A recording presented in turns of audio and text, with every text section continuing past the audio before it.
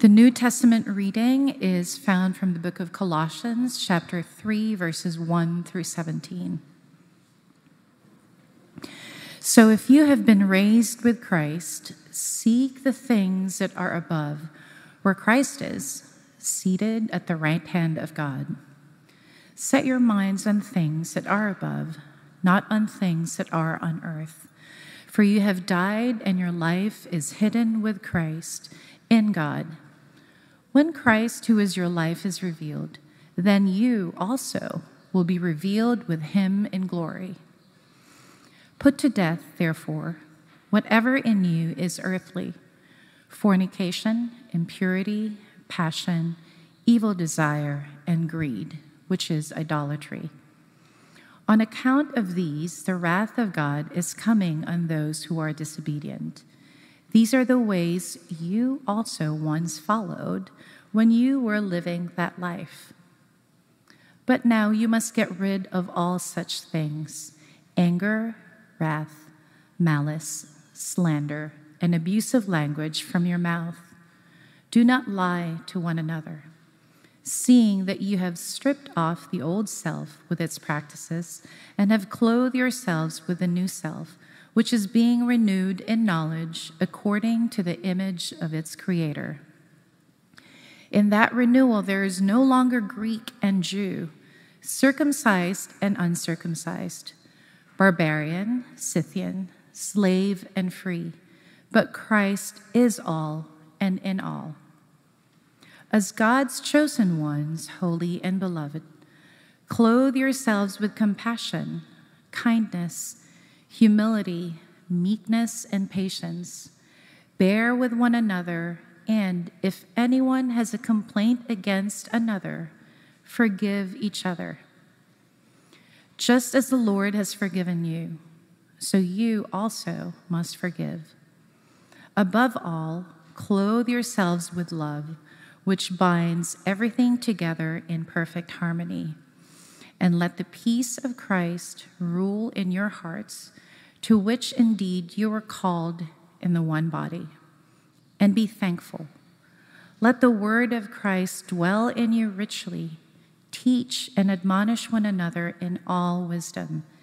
And with gratitude in your hearts, sing psalms, hymns, and spiritual songs to God.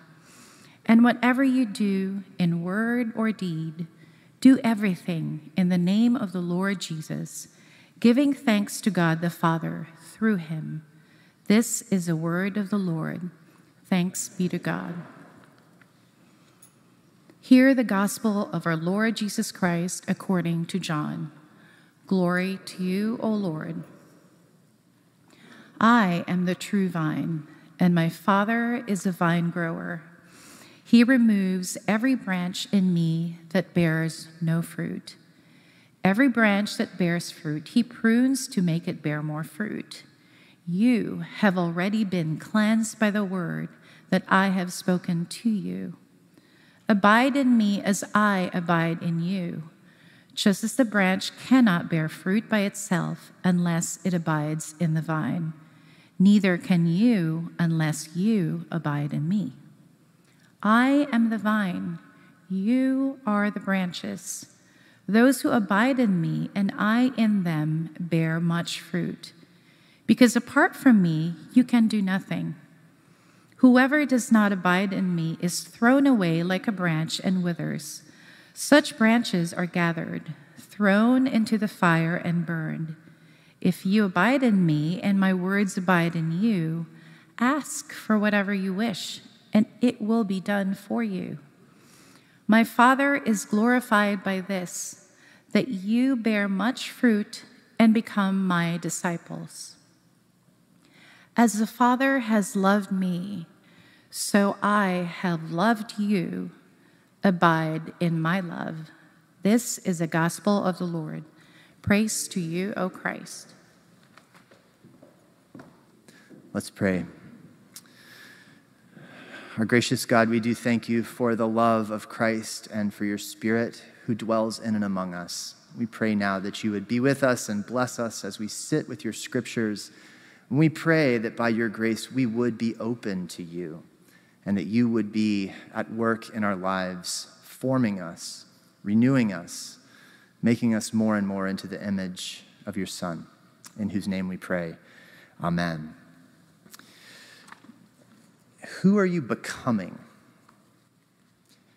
Is that something that you think about often? That you're a person in process? That you're someone actually like on a trajectory toward becoming a particular version of yourself that isn't the only possible version? You're actually growing in a direction. Now, thinking about stuff like that is something that comes naturally to us when we're young, right? But it fades over time.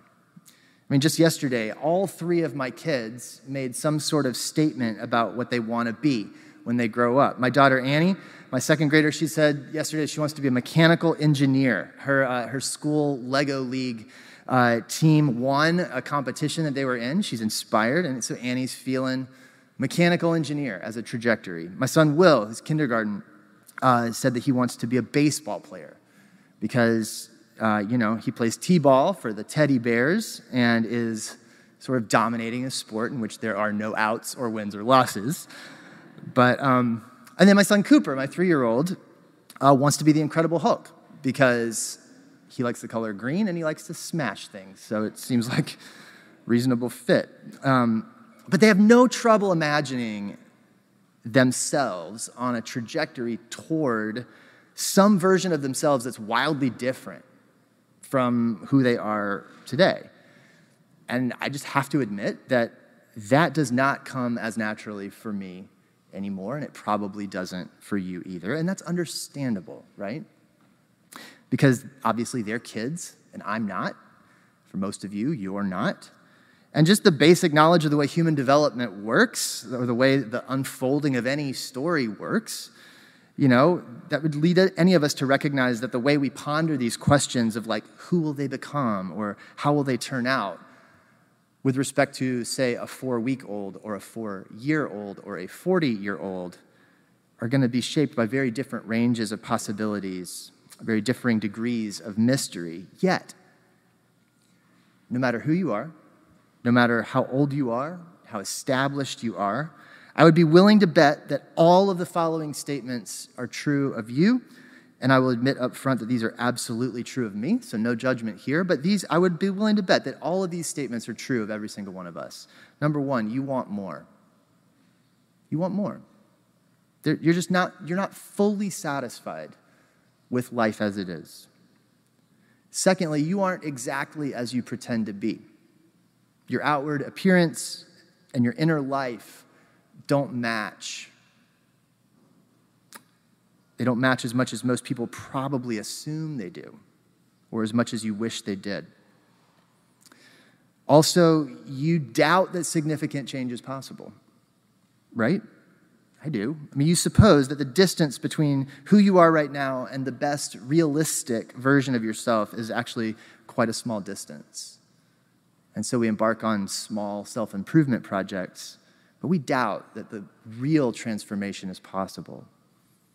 And then lastly, you make at least occasional efforts toward self-improvement, right? Or at least occasional efforts toward personal growth. Maybe some of us do this as like a daily discipline thing. For others, it's more of a flash in the pan. But every one of us takes a stab at becoming more of whom we want to be. You're a person in process. So who are you becoming? And what's your process?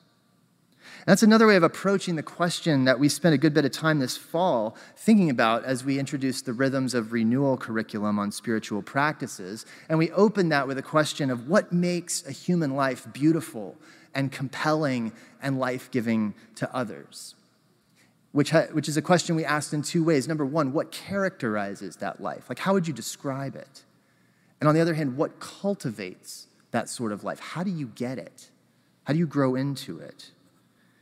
And this morning we also ask, as we pick up that question maybe where we left it in the fall and bring it into some fresh conversational space, we can also add this question, and what does the resurrection of Jesus have to do with any of that?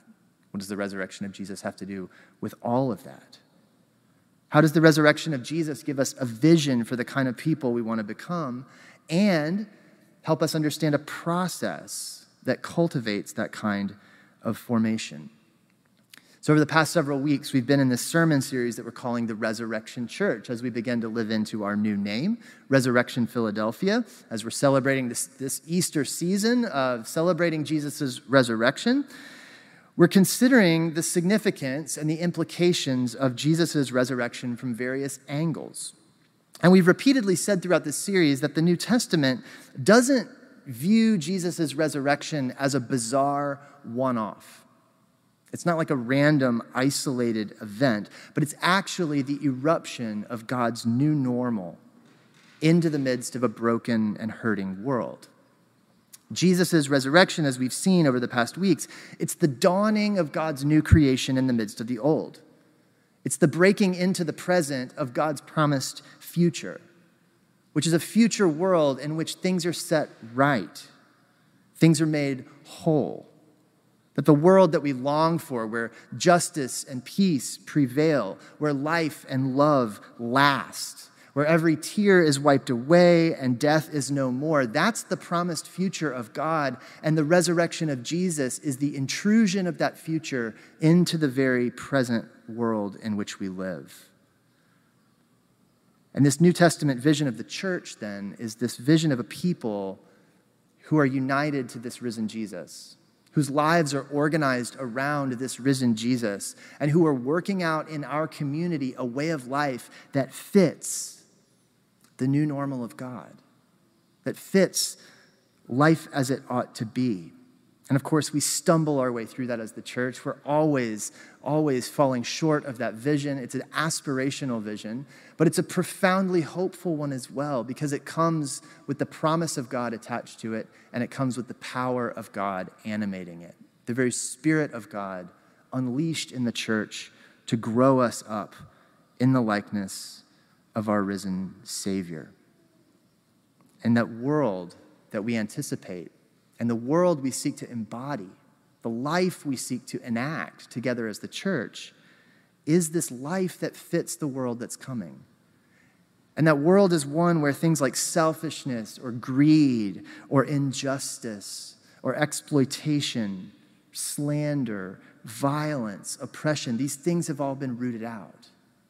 They've been removed from that world, which is the picture of wrath that we get in this passage. I don't know if you cringed a little bit as that part was read. I know that's a word that's hard for us to hear, and also the list of vices or practices that often follow it can feel a little bit cringeworthy, and they can, for many of us, probably trigger experiences of shame or guilt or hurt, or we've felt judged, or we've seen the church treat others horribly by pointing fingers and naming names. And so we can stumble upon verses like this and recoil a bit. We can even wish they weren't in our Bible, or we can sometimes even pretend they're not in our Bible and try to read around them. But I would just suggest that perhaps one reason we detest the word wrath so much is not only because we've seen it abused so much, that's a huge part of it, but it's also because we misunderstand it pretty deeply. The picture of wrath that we get as we take the whole story of Scripture and you read it toward Jesus, who comes as the full revelation of God, and you see in Jesus what God is really like. The clearest picture of what God is really like is Jesus, who embraces people who fit every single category that's labeled there or named there in that list of things, right? Jesus who embraces each of us in our own sinfulness. Jesus who heals us in our woundedness. He loves broken people. And that's what God is like. And the wrath, if you want to think of it as almost like a chemotherapy that eradicates the horrors from the world, that treats the cancer of God's creation, the things that choke out life, all the ways that we live away from God and against one another, all the things that we do, that we participate in, that we lean into, that shortchange life, that choke out our own life and the lives of others, where we use one another instead of loving one another. God is removing those things from the world. He's removing those things from us. And the invitation of the church is one to be caught up in this vision of life in the risen Christ, not where we're finger pointing or name calling or judging others, but where we're actually surrendering to that love of God who wants to transform us from within and call us into a way of life that fits the world that is to come. And the clearest picture that we see of God revealed is that in Jesus, who embraces us right where we are, who tells us stories of the prodigal father, if you will, running after his prodigal son to embrace one who has gone astray. The wrath that we see in the scriptures is a function of God's love for his creation that he's committed to preserving at all costs. And it's a picture of the consent of God, who's not going to treat us like robots, right? But who's going to woo us to himself, invite us, persuade and enable us to embrace him, yet also allow us that freedom to come or not. It's love and it's consent. I think C.S. Lewis was famous for saying there are two prayers, right, in the world. There's one that prays to God, thy will be done, and one in which God says, thy will be done to you and me. And the prayer of faith is the one that seeks the will of God. I came across a really beautiful illustration in a book by Brad Jersak called A More Christ-Like God. And he describes the wrath of God through this parable of a hammer-throwing contest where he and his friend, or it may have been his brother, were throwing these hammers. And their fathers, I think it was a friend, their two fathers came and they said, don't throw the hammers, which sounded both to them like, a stifling command and also a daring invitation to do just that. So what do these boys do? Of course, they start throwing the hammers. And Brad tells the story of how he threw his hammer way up, straight up in the air, and it came crashing down on his friend's head. And right then and there, he was met with the inner wrath of the natural consequences of his own foolishness. Yet the fathers of the two sons met them with nothing but compassion and care. It wasn't an I told you so moment. It was a, we need to take care of you. I love you. Let's get help. The picture of God that we see in Jesus as a God who invites us to choose wisely and well, and then embraces us when we don't, who woos us to a life in him where we're becoming more and more like him, putting on a life that fits the world that he is making because it's good for us and it's good for the world. Yet every single one of us fails to appropriate that fully, and every single one of us can know the mercy and the embrace of God, even in those places where we fall short most grievously, most disappointingly. The Apostle Paul in this chapter of Colossians uses this image of changing clothes to describe this work of formation. He talks about putting off the old and putting on the new, and he's talking about the old self, the old creation self, and putting on the new creation self. And he talks about it in terms of changing clothes. And this is a passage I often use in wedding homilies because it's a situation, right, where when you're at a wedding, you're dressed for the occasion. And the bride and the groom are typically dressed for the occasion. The wedding party is dressed for the occasion. And it's clearly this moment that's glorious, that's important, that's significant. And so there's been some intentionality about preparing their decorations, their nice outfits. And it's a moment where it becomes a lived illustration of this idea of dress for the occasion. And the Apostle Paul is using this image of taking off old dirty clothes and putting on new ones that fit the occasion of new creation, that fit the occasion of resurrection life. And he talks about what it is that we are to put on, right? Clothe yourselves with compassion, kindness, humility, meekness, and patience. Bear with one another, and if anyone has a complaint against another, forgive, just as the Lord has forgiven you. And above all, clothe yourselves with love.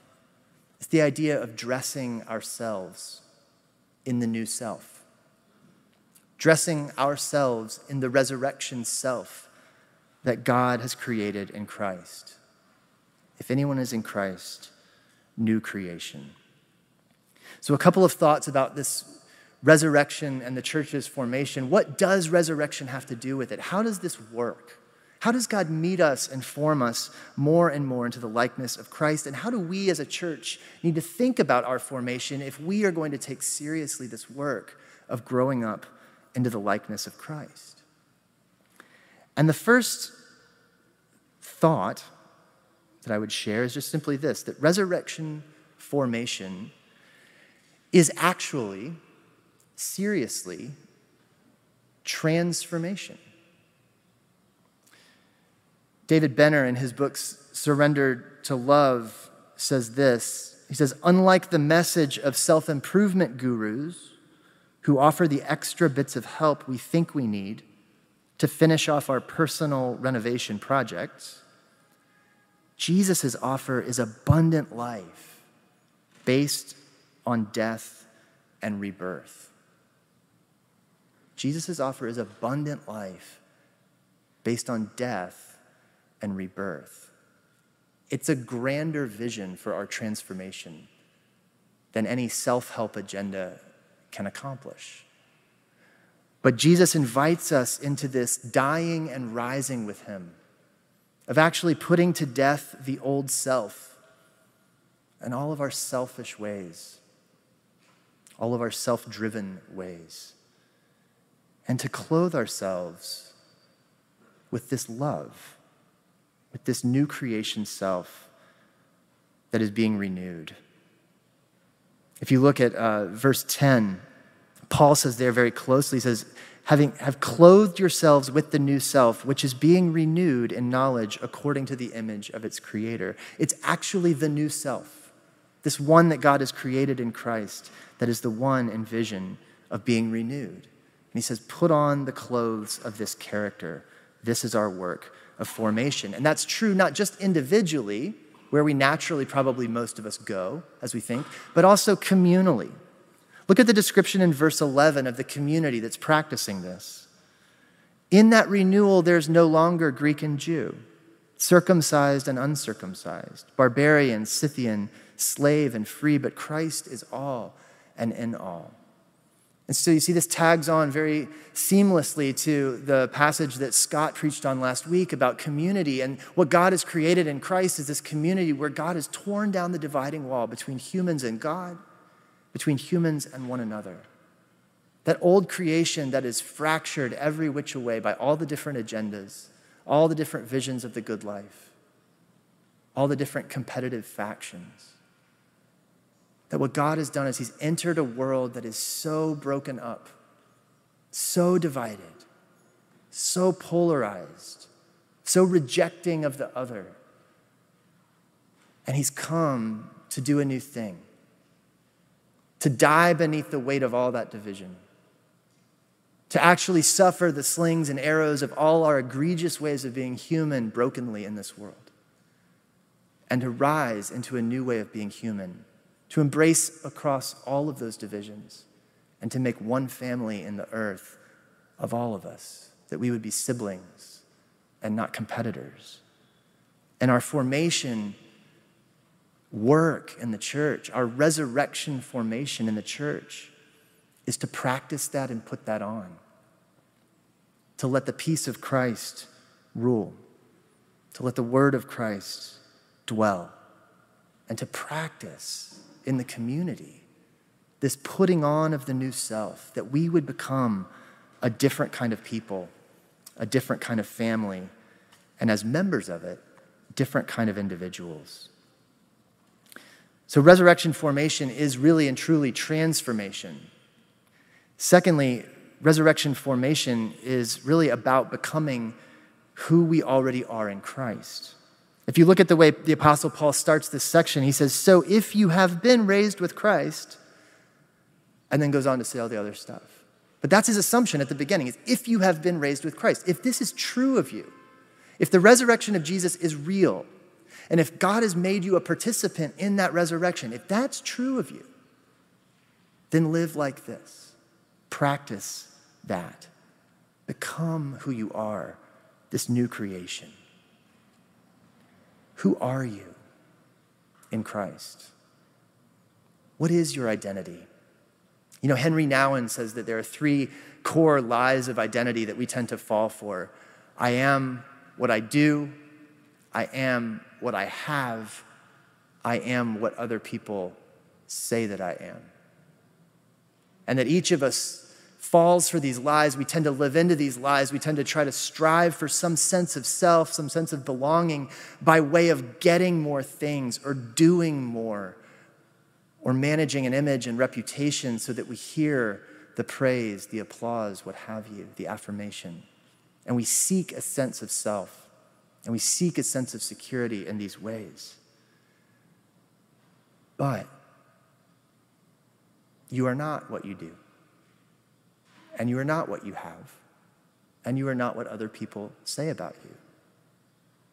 That's the gospel of Jesus. The gospel of Jesus is that there's another word pronounced over your life, that your identity is not something that you achieve, but it's something you receive as a gift from him, and who you are is God's beloved child. You are God's beloved. The beloved Son of God, Jesus, died and rose again, has embraced you. You're joined to him, and that same word over the Son, you are my child and you I'm well pleased, that is spoken over you. And so you don't live into the world from a place of scarcity where you're trying to get an identity or security. You live into the world out of a place of abundance, grounded in a love that you could never earn or achieve for yourself, but it is lavished on you nonetheless because God loves you, and that's who you are. You are God's beloved, raised with Christ, new creation, which means you are not most basically your sin. You are not most basically your suffering.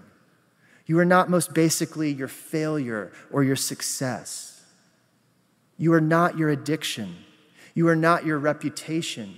You are not your net worth. You are not your appearance. You are not your resume. You are not your academic pedigree. You are not whatever you managed to accomplish in your last week of work. And you are certainly not what anybody says you are in this room or out there in the world. You don't live under the tyranny of any of those false identities. You are God's beloved. You are raised with Christ. And the resurrection formation of the church is to begin to live out of the deep, deep wellspring of life that is the love of God, that is fully yours. Become who you are in Christ. God's beloved. Put on that new self. What are the ways in which you're living that don't fit that identity, that don't fit that world? Change those clothes. Put on the new self. Resurrection formation is about becoming who you are in Christ. Thirdly, resurrection formation is a journey of descent, not ascent. This is pretty important because it's the exact opposite of all the other self-help strategies that exist. You know, if you pick up any self-help books or any more like, efficiency, productivity books, what are they all about? They're all about like climbing the ladder one more step, right? Like ascending to some higher version of yourself, becoming more or whatever. But resurrection actually functions by a completely opposite logic, because resurrection formation is a process that necessarily involves death. You think about just any other survival strategy, it's all about avoiding death, right? A resurrection strategy plunges headlong into it. Again, if I may quote David Benner, he in the same book, he says, Christian spirituality is a journey of descent, not ascent, although we sometimes treat it as a spirituality of self-improvement through movement up a ladder of successive approximations to holiness. It is a spirituality of following Jesus on a journey of self-emptying. It is a path of dying to everything within us that is false, so that we might discover and become the truth of our being in Christ. Self-emptying is the core reality underlying every moment of Jesus's human journey. But here's the thing about why descending is so hard for us. Every single one of us has suffered in our lives, right? Every single one of us comes from a family of origin where we've been loved imperfectly. My kids as well. We have childhood wounds, traumas. We have adult wounds and traumas.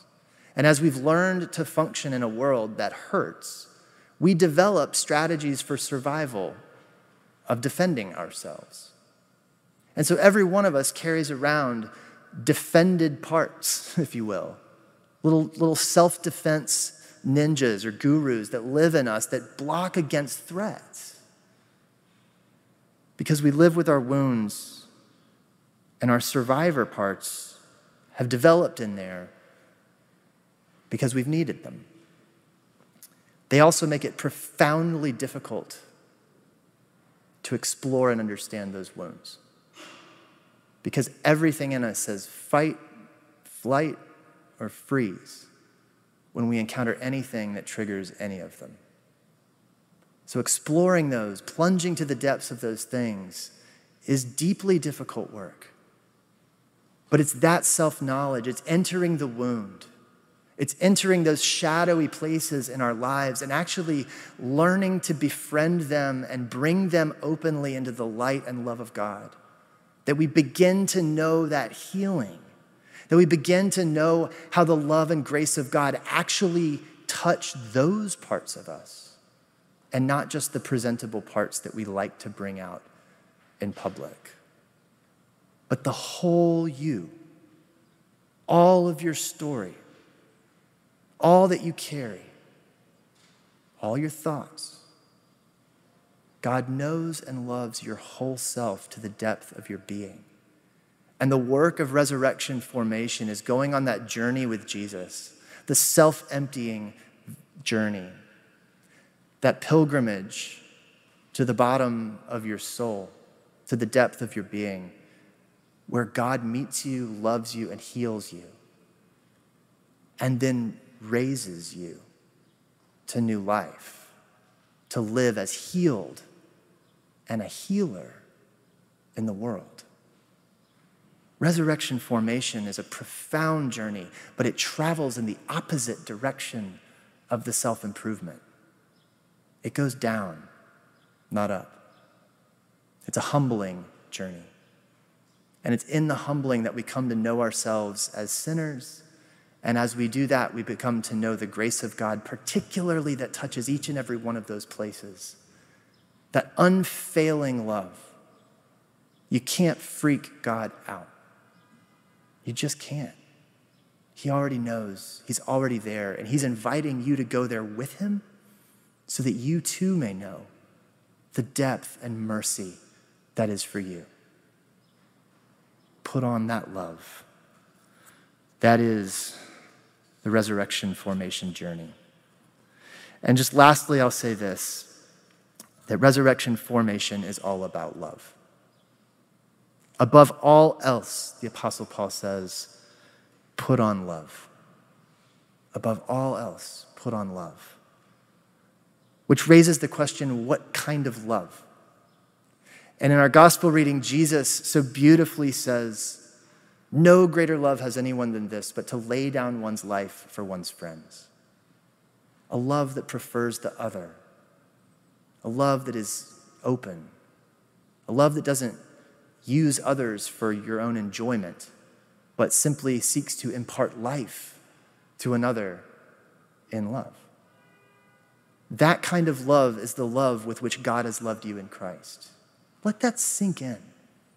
God has loved you with that kind of reckless abandon, that no holds barred, self-emptying, self-sacrificial, entirely for you love that props up your life, that liberates you, that empowers you to do the same with others. And Jesus says, as I have loved you, so love one another.